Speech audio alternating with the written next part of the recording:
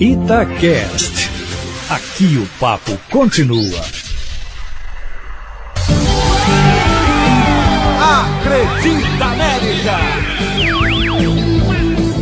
Alô você, seja muito bem-vindo ao nosso podcast Eu Acredita América em mais uma edição, e essa pra lá de especial, porque vamos tratar de um tema que tem sido infelizmente recorrente no futebol brasileiro, o racismo.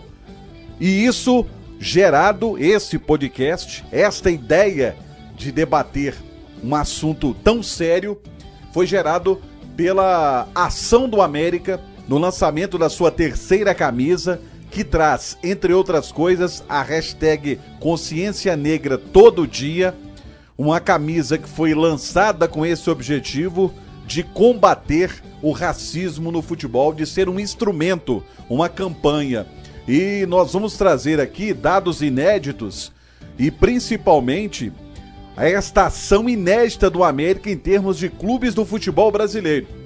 Nós temos dois convidados hoje, o Marcelo Carvalho, ele que é do Observatório da Discriminação Racial no Futebol, e Erley Lemos, diretor de Marketing e Negócios do América. Então, a partir de agora, vamos debater, vamos tratar deste assunto que é seríssimo e que tem sido, infelizmente, recorrente no futebol brasileiro, o racismo.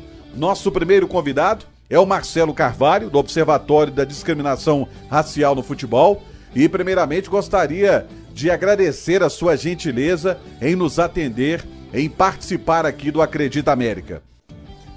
É um prazer, é todo meu, né? Tão importante a gente estar cada vez mais falando sobre a temática de racismo, cada vez mais utilizando esses espaços para que a gente consiga passar uma mensagem boa para o torcedor, né?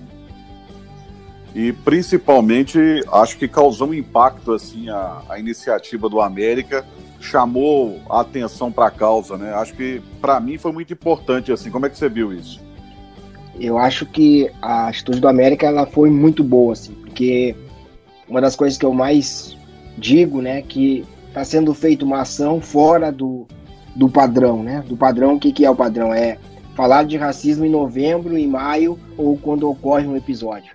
Mas não, o América está puxando a pauta para que a gente fale de racismo agora em agosto, sem ter um caso, né? Nós estamos falando de racismo porque nós estamos puxando essa pauta. E por isso que eu acho tão fundamental essa ação que o América está fazendo, porque com certeza ela vai encontrar muito debate, né? Entre os torcedores do América e entre a sociedade mesmo, ela vai ter muita repercussão, e isso é muito necessário para que a gente consiga cada vez mais ampliar o debate sobre o que é racismo e como ele está presente na nossa sociedade.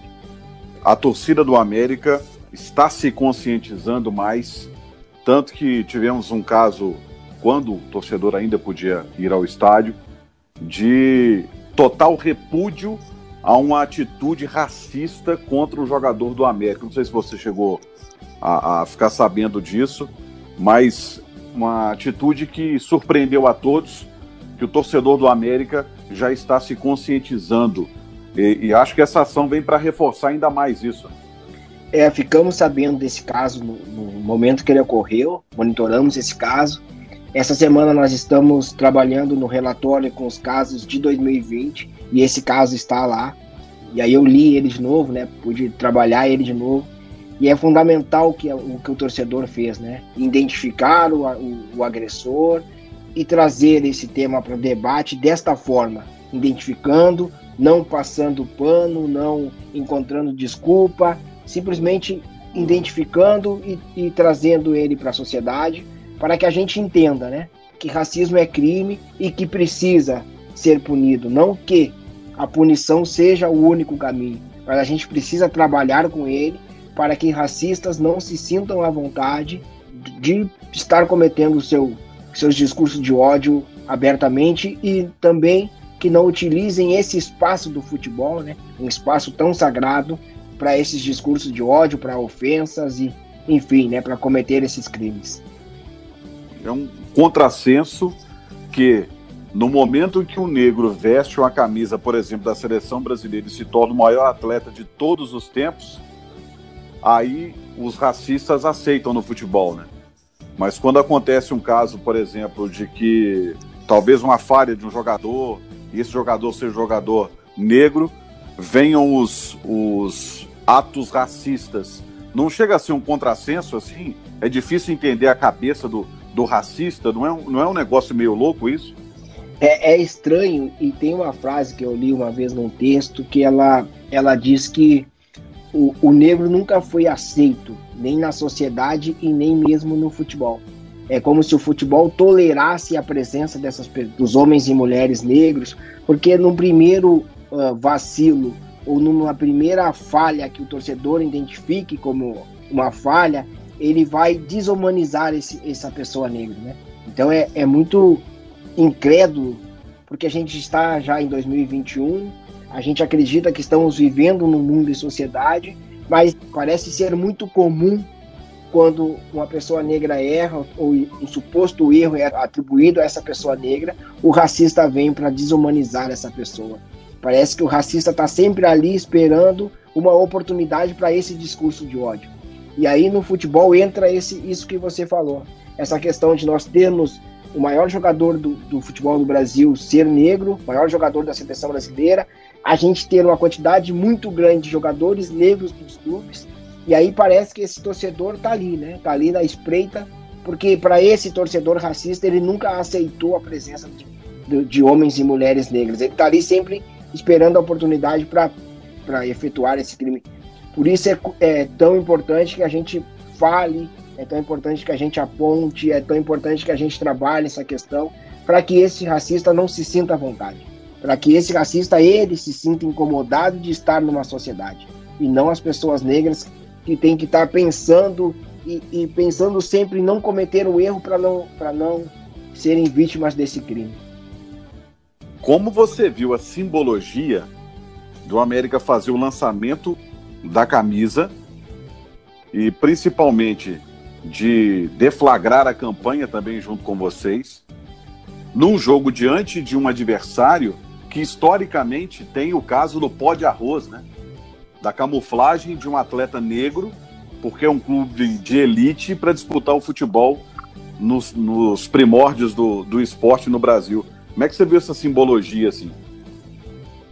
Importante, assim, porque esse contexto do Fluminense, né, tão falado no livro do Mário Filho sobre o pó de arroz, há pouco tempo o Fluminense lançou alguns textos dizendo que a história do pó de arroz não seria bem aquela, mas o importante, eu acho, que é o que a gente está fazendo hoje, que é debater o racismo no futebol brasileiro, tanto na história como na atualidade. Então, por exemplo, o Fluminense tem essa história atrelada ao clube. O Fluminense hoje tem o Roger Machado e o Marcão dentro do clube, né? O Roger técnico e o Marcão auxiliar, os dois que foram os únicos dois técnicos negros em boa parte do ano de 2019, inclusive fizeram uma ação com o Observatório, e agora, casualmente, de novo, o Fluminense está envolvido numa outra ação, e desta vez com a América. Eu acho que isso é uma maneira que o clube tem de demonstrar o que, na atualidade, ele pode fazer na luta antirracista. Então, eu acho que essa casualidade, podemos dizer assim, ela é muito interessante, porque a gente também traz esse debate da história do futebol brasileiro, né, que no seu começo tantos e tantos clubes não permitiu a entrada de jogadores negros. A gente traz para a atualidade para pensar o que podemos fazer hoje na luta antirracista, e aí é importante demais que todos esses clubes, com história ou sem história, participem dessas ações. E você falando em Roger Machado, a América também foi muito legal, fez uma homenagem a ele, uma camisa personalizada, com o número 6 da época dele de jogador, e ele que é tão engajado também nessa luta, né? Muito justa essa homenagem que o América fez, justamente por isso, né? Não só pelo Roger Machado hoje ser o único treinador negro do futebol brasileiro, mas também porque o Roger Machado é um ativista, podemos dizer assim, da luta antirracista no futebol brasileiro, né? O Roger, toda vez que ele tem a oportunidade, ele se manifesta, ele fala sobre racismo, ele não se esconde, ele é uma voz, né? Uma voz de alguém que está hoje atuando, uma voz de alguém que é importante no futebol brasileiro por todos os títulos que o Roger Machado conquistou.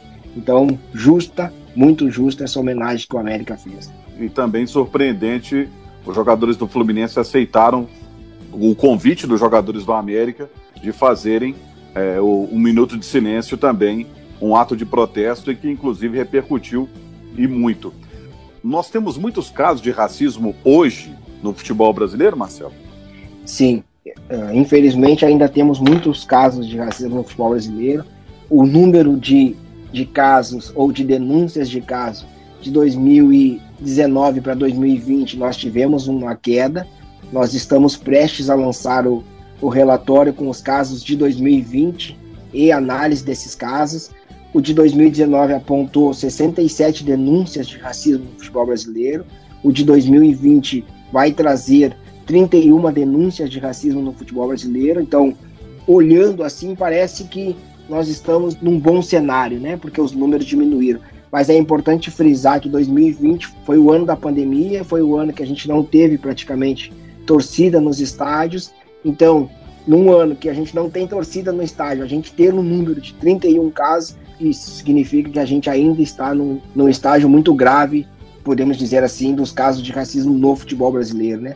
São 31 casos, a maioria deles cometidos por dirigentes, por profissionais que deveriam dar exemplo para os torcedores. E isso também mostra que muita gente dizia que esses dados são de torcedores, e torcedores os clubes não têm como monitorar. Então, quando a gente traz que a maioria dos casos agora, desta vez, não foram casos cometidos por torcedores, a gente está mostrando que o problema é muito maior.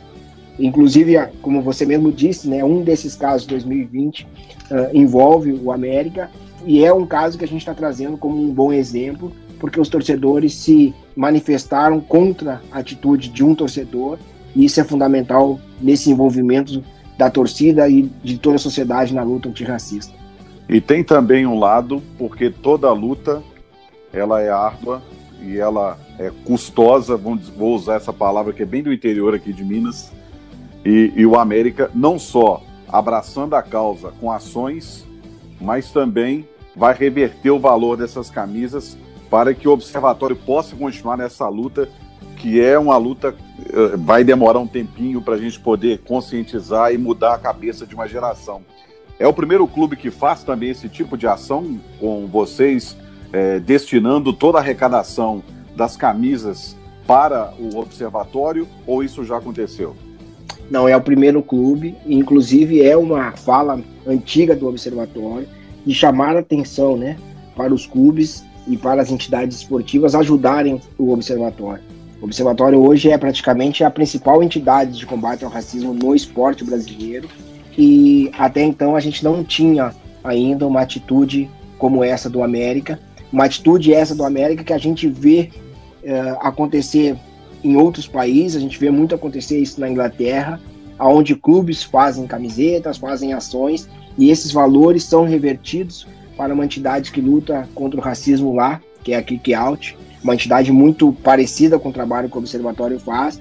Mesmo tendo essa visibilidade, tendo seu trabalho reconhecido, a gente não conseguia apoio financeiro. Então essa atitude do América, ela é fundamental, porque talvez ela vai inspirar outros clubes para que também entendam que falar de racismo também é questão econômica, né? Então é muito louvável, e eu fiquei muito feliz quando eu recebi o contato do América, porque não foi uma ação pensada pelo Observatório, não foi nós que fizemos essa proposta, ela foi uma ação pensada pelo América e que só nos comunicou que iria fazer essa ação da doação da verba. Então, por tudo isso, ela é sensacional. Marcelo, quero te agradecer, obrigado pela sua gentileza em nos atender. As portas do Acredita América estão abertas para você, para a gente debater mais esse tema. Isso precisa ser mais debatido, isso precisa ser mais combatido. Então as portas estão abertas para você. Muito obrigado pela gentileza em nos atender. Eu que agradeço, Romano, já agradeço você, agradeço, né, toda a diretoria do América, todo mundo que fez parte dessa ação, pensou essa ação, e sempre digo, né, infelizmente a gente está aqui agora nesse espaço falando de racismo, mas felizmente a gente está percebendo que as portas estão se abrindo para que a gente cada vez mais tenha espaço e possibilidades de falar de racismo para os torcedores de futebol, para a sociedade em geral, utilizando essa força que o futebol tem. Então, utilizar essa força para que a gente leve esse debate para mais e mais pessoas é fundamental. Então, eu agradeço esse espaço, agradeço mais uma vez, agradeço a iniciativa do América, que já começou lá atrás, numa outra live que eu participei, e sempre digo, estou à disposição, precisamos cada vez mais ter todos os torcedores nessa luta antirracista. Então fica aqui o meu convite para que conheçam o trabalho do Observatório, nos sigam nas redes sociais e vamos juntos, né? Vamos juntos na luta por uma sociedade melhor. Eu acho que combater o racismo é propor uma sociedade cada vez mais igual, cada vez com possibilidades e oportunidades iguais para todo mundo. Ouvimos o Marcelo Carvalho, do Observatório da Discriminação Racial no Futebol. Assunto seríssimo, dados relevantes que ele trouxe e preocupantes, chocantes, porque não temos o público, né? Antes jogava-se, porque ele também tem culpa. O público tem culpa, tem racistas no meio dos torcedores, infelizmente, mas jogava-se muito a culpa, a torcida. Não, dirigentes, porque a torcida não entra no estádio. Dirigente tem entrado conselheiro, tem jogo aí que tá arquibancada lotada. E infelizmente isso acontecendo com quem deveria dar o exemplo. Mas como surgiu esta ideia? Como surgiu o movimento dentro do clube para não só abraçar uma causa, como também angariar fundos para esta causa? Então o nosso convidado, agora aqui no Acredita América, o Erley Lemos, diretor de Marketing e Negócios do América. Mais uma vez, obrigado por nos atender, Erley. Imagina, Romano. É sempre um prazer para a gente estar aqui no Acredita América, trazendo novidades e batendo um papo sobre o nosso coelhão.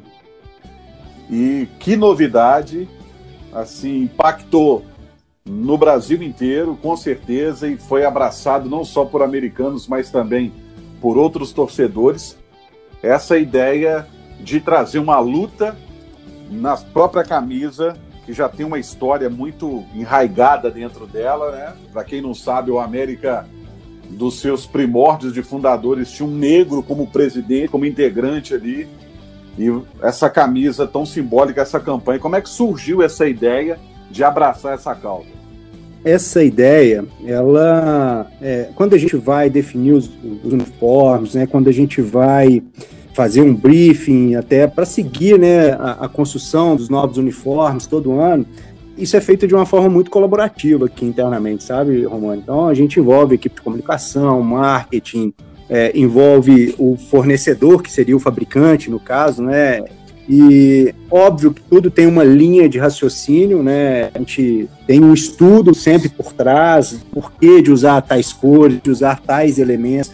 Mas tem um momento também que é o momento de brainstorm, né, que são as ideias, né, e a gente faz essa construção de forma colaborativa. E no momento de briefing sobre os uniformes dessa temporada, a gente percebeu que a gente poderia trazer para o uniforme do clube uma luta que é uma luta emblemática do clube, né, é um posicionamento que o clube já tem desde sua fundação. A nossa torcida, ela também se posiciona dessa forma, simbolizar essa luta, né, simbolizar essa bandeira que a gente levanta no nosso uniforme, porque de certa forma fica eternizado, vamos falar assim, né, eternizado essa luta, esse movimento que o América sempre faz nesse sentido, e acabou que mais uma vez a torcida entendeu o nosso recado, e dessa vez a gente extrapolou também, né, a nossa torcida, como você bem disse, gerou uma repercussão, foi uma ação assim que até surpreendeu nesse aspecto, né? A gente sabia que ela ia gerar um impacto legal, principalmente entre os torcedores, mas não sabia que ia gerar essa repercussão a nível nacional como foi gerado.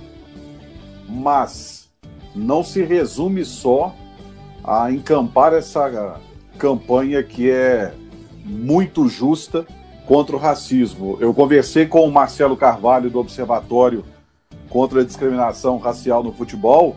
Ele me disse que o América foi o primeiro clube a fazer esse tipo de ação e mais, a reverter toda a venda dessa camisa para o Observatório. Como é que surgiu essa ideia de ajudar não só na campanha em si de conscientização, mas também financeiramente para uma entidade, uma instituição que briga tanto por essa luta árdua para a gente acabar de vez com essa discriminação no futebol?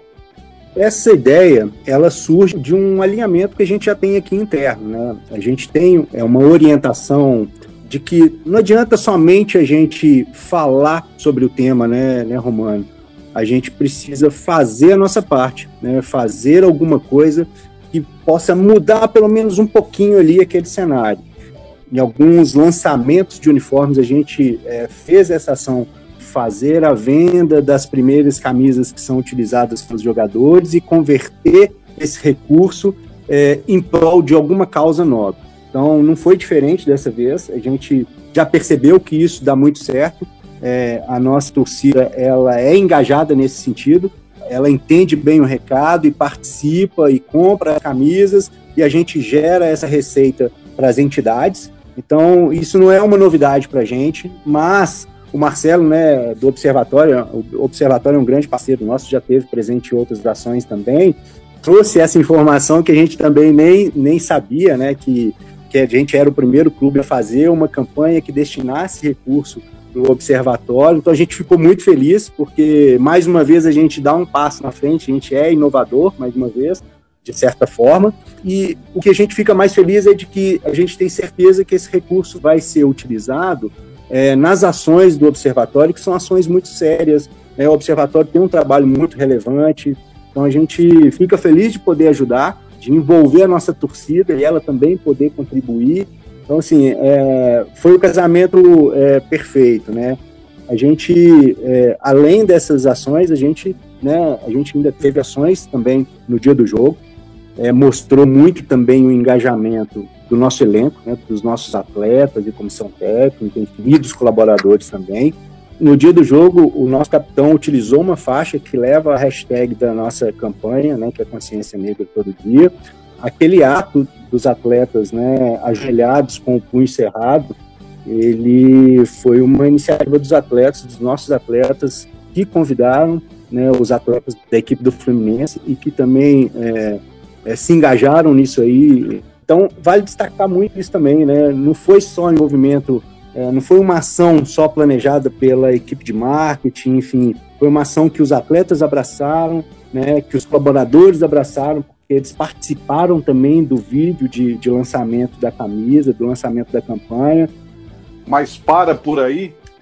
Ou vocês pretendem e têm o planejamento de abraçar outras causas também? De forma alguma, não para por aqui não. A campanha não é à toa que ela chama Consciência Negra Todo Dia, né? E a gente também milita em outras causas também. Temos uma preocupação também com a questão de sustentabilidade ecológica, enfim, a gente tem uma parceria com a Save Cerrado, que a gente mantém uma área de preservação do cerrado, faz ações internas de preservação do meio ambiente, camisa dessa campanha de Consciência Negra Todo Dia, pegada ecológica também, né? Ela é feita dos PETs de plástico que são recolhidos de rios e oceanos, então não é só a causa de consciência negra que o clube abraça, não. A gente tem um posicionamento forte também com relação à inclusão das mulheres, né? Principalmente no meio do futebol. Não para por aí, né? Todas as causas que a gente entende que são importantes, a gente vai seguir fazendo, a gente já fez várias ações e a gente vai continuar fazendo, porque isso faz parte do DNA americano, né? Mais uma vez, obrigado, parabéns pela iniciativa e conte com o Acredita América para a gente ser mais uma voz, ser mais um eco dentro das campanhas muito bacanas que a América tem abraçado. Nós é que agradecemos, Romano, mais uma vez, o espaço, né, o carinho de sempre que você com a gente. Enfim, é importante, sim, a gente repercutir essas campanhas importantes. Agradeço por isso também, por abrir esse espaço, porque a gente sabe que muita gente vai ouvir esse podcast, vai procurar saber também um pouco mais da campanha. Então, liga um alerta na cabeça de mais algumas pessoas, né? Te agradecemos muito pelo espaço de sempre também. Estamos sempre à disposição aqui. Bom, tá aí o Erley Lemos, diretor de Marketing e Negócios do América.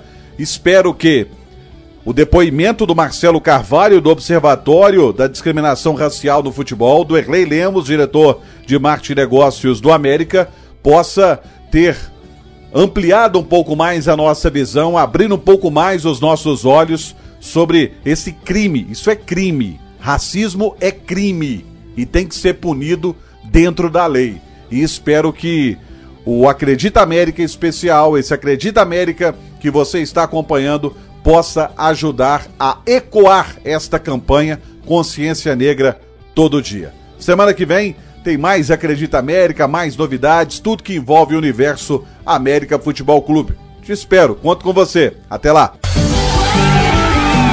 Acredita América. Itacast. Aqui o papo continua.